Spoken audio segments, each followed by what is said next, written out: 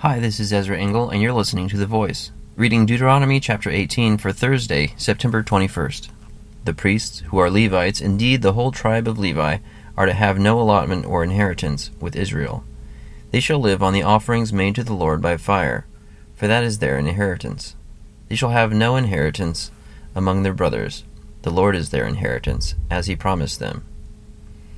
This is the share due the priests from the people who sacrifice a bull or a sheep: the shoulder, the jowls, and the inner parts.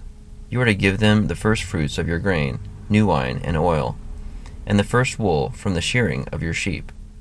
For the Lord your God has chosen them and their descendants out of all your tribes to stand and minister in the Lord's name always.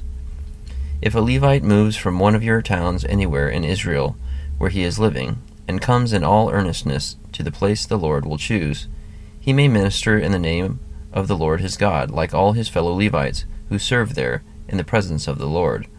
He is to share equally in their benefits, even though he has received money from the sale of family possessions. When you enter the land the Lord your God is giving you, do not learn to imitate the detestable ways of the nations there. Let no one be found among you who sacrifices his son or daughter in the fire, who practices divination or sorcery, interprets omens, engages in witchcraft, or casts spells, or who is a medium or spiritist, or who consults the dead. Anyone who does these things is detestable to the Lord, and because of these detestable practices, the Lord your God will drive out those nations before you. You must be blameless before the Lord your God. The nations you will dispossess listen to those who practice sorcery or divination, but as for you, the Lord your God has not permitted you to do so. The Lord your God will raise up for you a prophet like me from among your own brothers. You must listen to him, for this is what you asked of the Lord your God at Horeb on the day of the assembly, when you said, "Let us not hear the voice of the Lord our God, nor see this great fire any more, or we will die." The Lord said to me, "What they say is good. I will raise up for them a prophet like you from among their brothers. I will put my words in his mouth, and he will tell them everything I command him. If anyone does not listen to my words that the prophet speaks in my name, I myself will call him to account.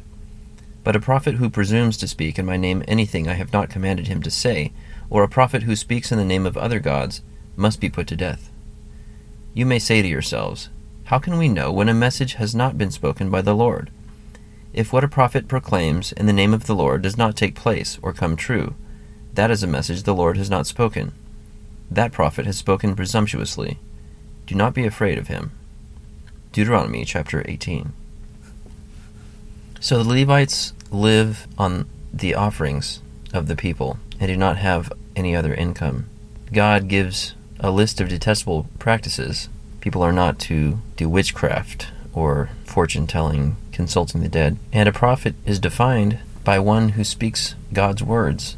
And the way you can tell if they're a prophet is if what they proclaim does not come true, then the Lord has not spoken. And the penalty is very high for anyone who speaks on behalf of another God or speaks words that God has not asked him to speak. Thank you for listening to The Voice.